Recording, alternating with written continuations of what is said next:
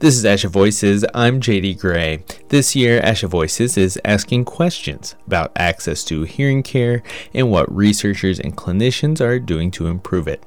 At the center of this conversation is a new classification of hearing devices, over-the-counter hearing aids.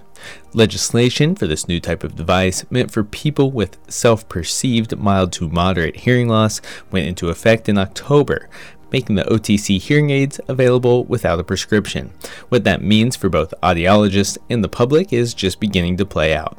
Today's guest is asking questions about what these devices might mean for people who live in rural areas with no audiology services, and she's decided to take those questions on the road.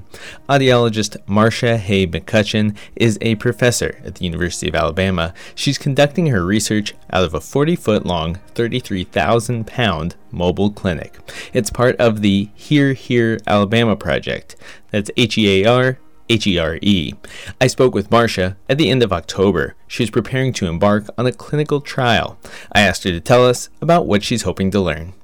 We here in Alabama think that the over-the-counter hearing aids are a wonderful thing for people who don't have access to any hearing health care.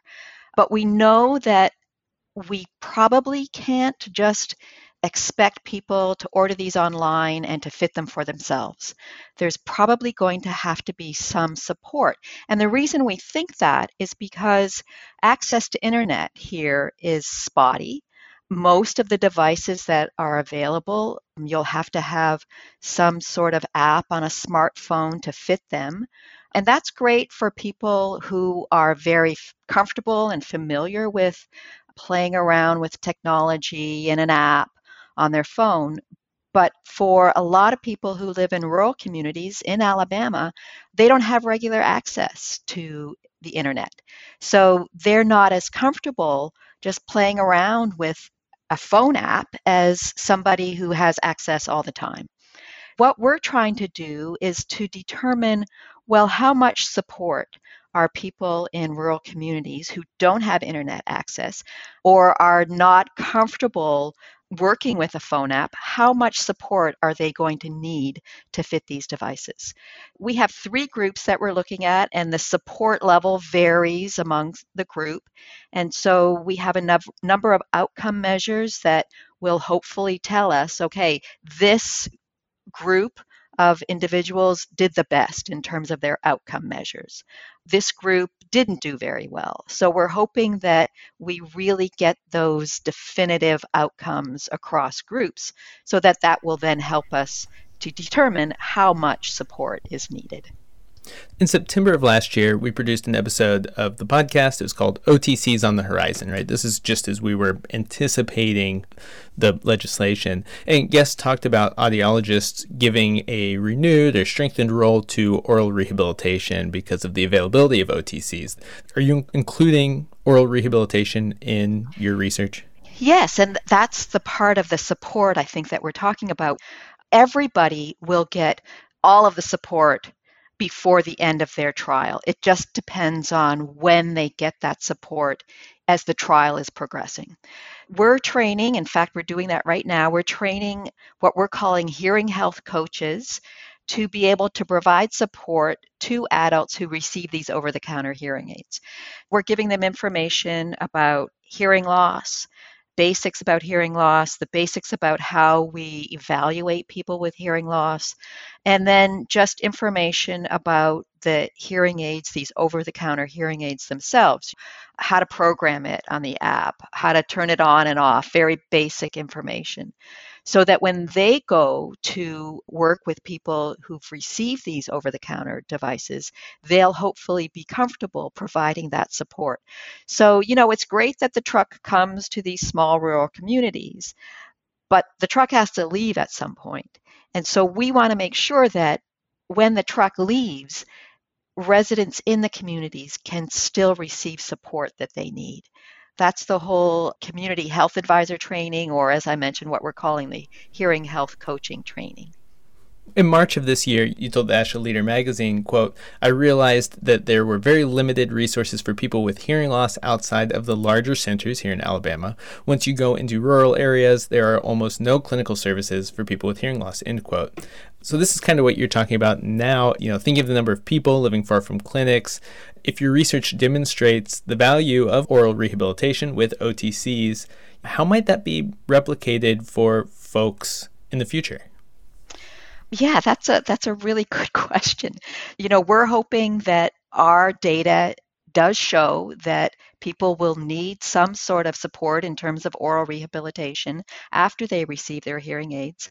But how that looks like in the future and how we can fund that, we still got to work all of that out. I'm thinking about the possibility of providing these services through local community pharmacies. Is this where OTC hearing aids are going to be provided to people who live in rural communities? And if they are, then maybe we can collaborate with pharmacists and pharmacy technicians to work that out. But as I mentioned, we're still at the beginning stages here, and there's a lot that we have to work on. You mentioned that in Alabama, you see it as an opportunity that the over-the-counter hearing aids could create access for folks who live far from an audiologist, far from any hearing care services. Do you have any concerns about the devices?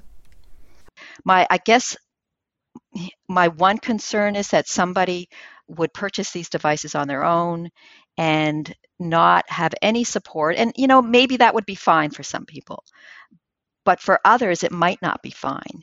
And, they might try them on their own, and for one reason or another, they just can't seem to get any satisfaction from these devices. And so then the whole reason for having these over-the-counter hearing aids is lost. We want to increase access. And so if people can't fit them on their own, then we haven't increased access. So that's my concern. And as I mentioned, some people are going to be able to do this on their own without a problem.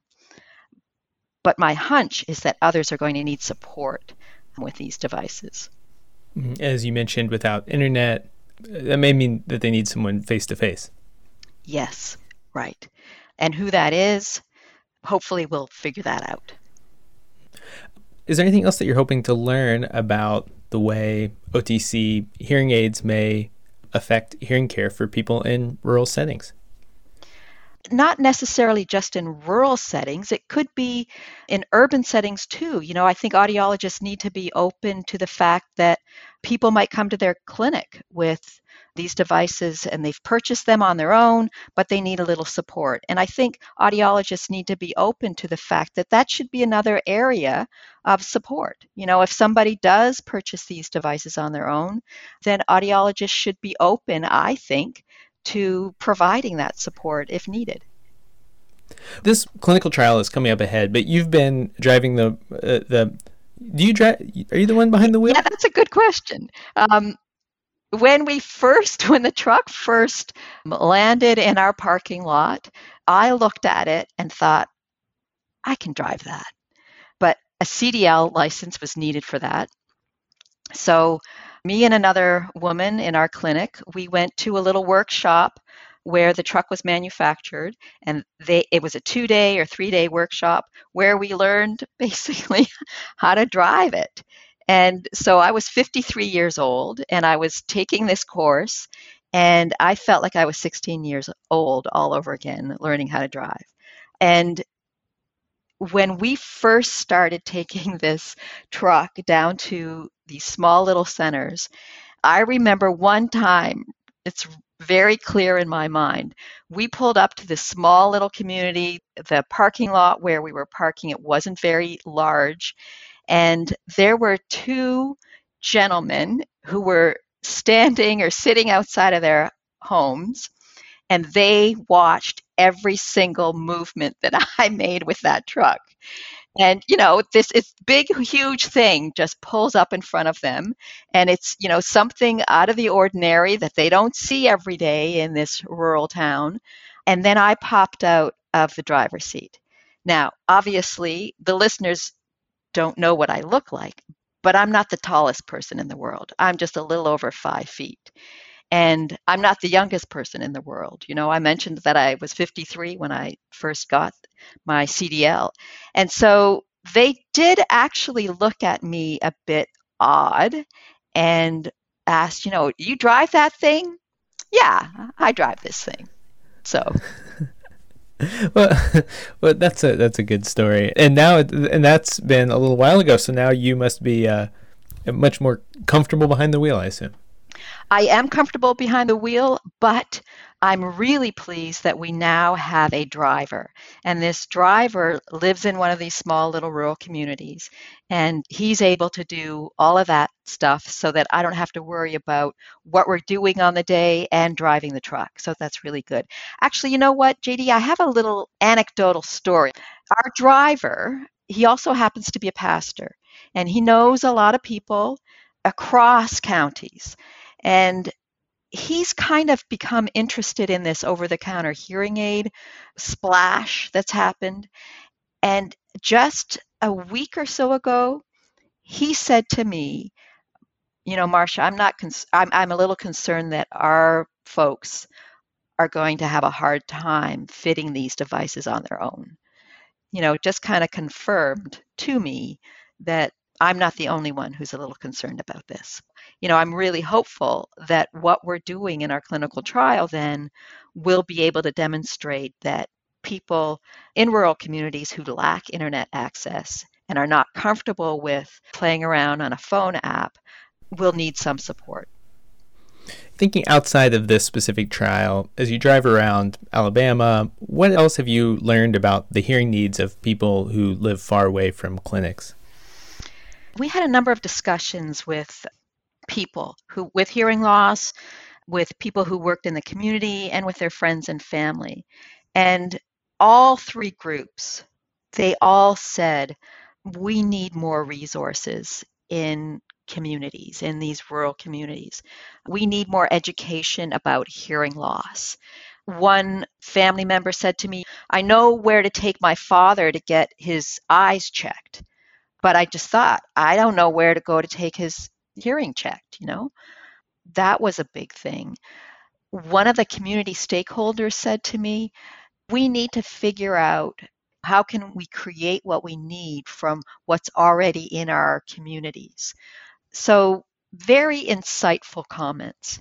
Essentially, the overarching themes were the need for increased resources and education in these smaller rural communities. And that's something you can accomplish with the mobile clinic. We're hopeful that we can do that. Well, Marcia, thank you so much for your time today. I appreciate it. Yes, great to be here. Want to learn more about mobile audiology? Listen to last week's episode of the podcast to hear two guests discuss designing and delivering hearing care on the road. Find that episode in the podcast archive and online at on.asha.org/podcast. Today on the podcast, we talked about how over-the-counter hearing aids may affect access to hearing care. But if you want to learn more about how these devices may change the future of hearing devices, look to the pages of the November-December ASHA Leader magazine. Look for a link to the article online on the blog post for this episode. That's at on.asha.org/podcast. ASHA Voices is produced by the American Speech Language Hearing Association and comes from the team behind the ASHA Leader magazine. I'm JD Gray, and this is ASHA Voices.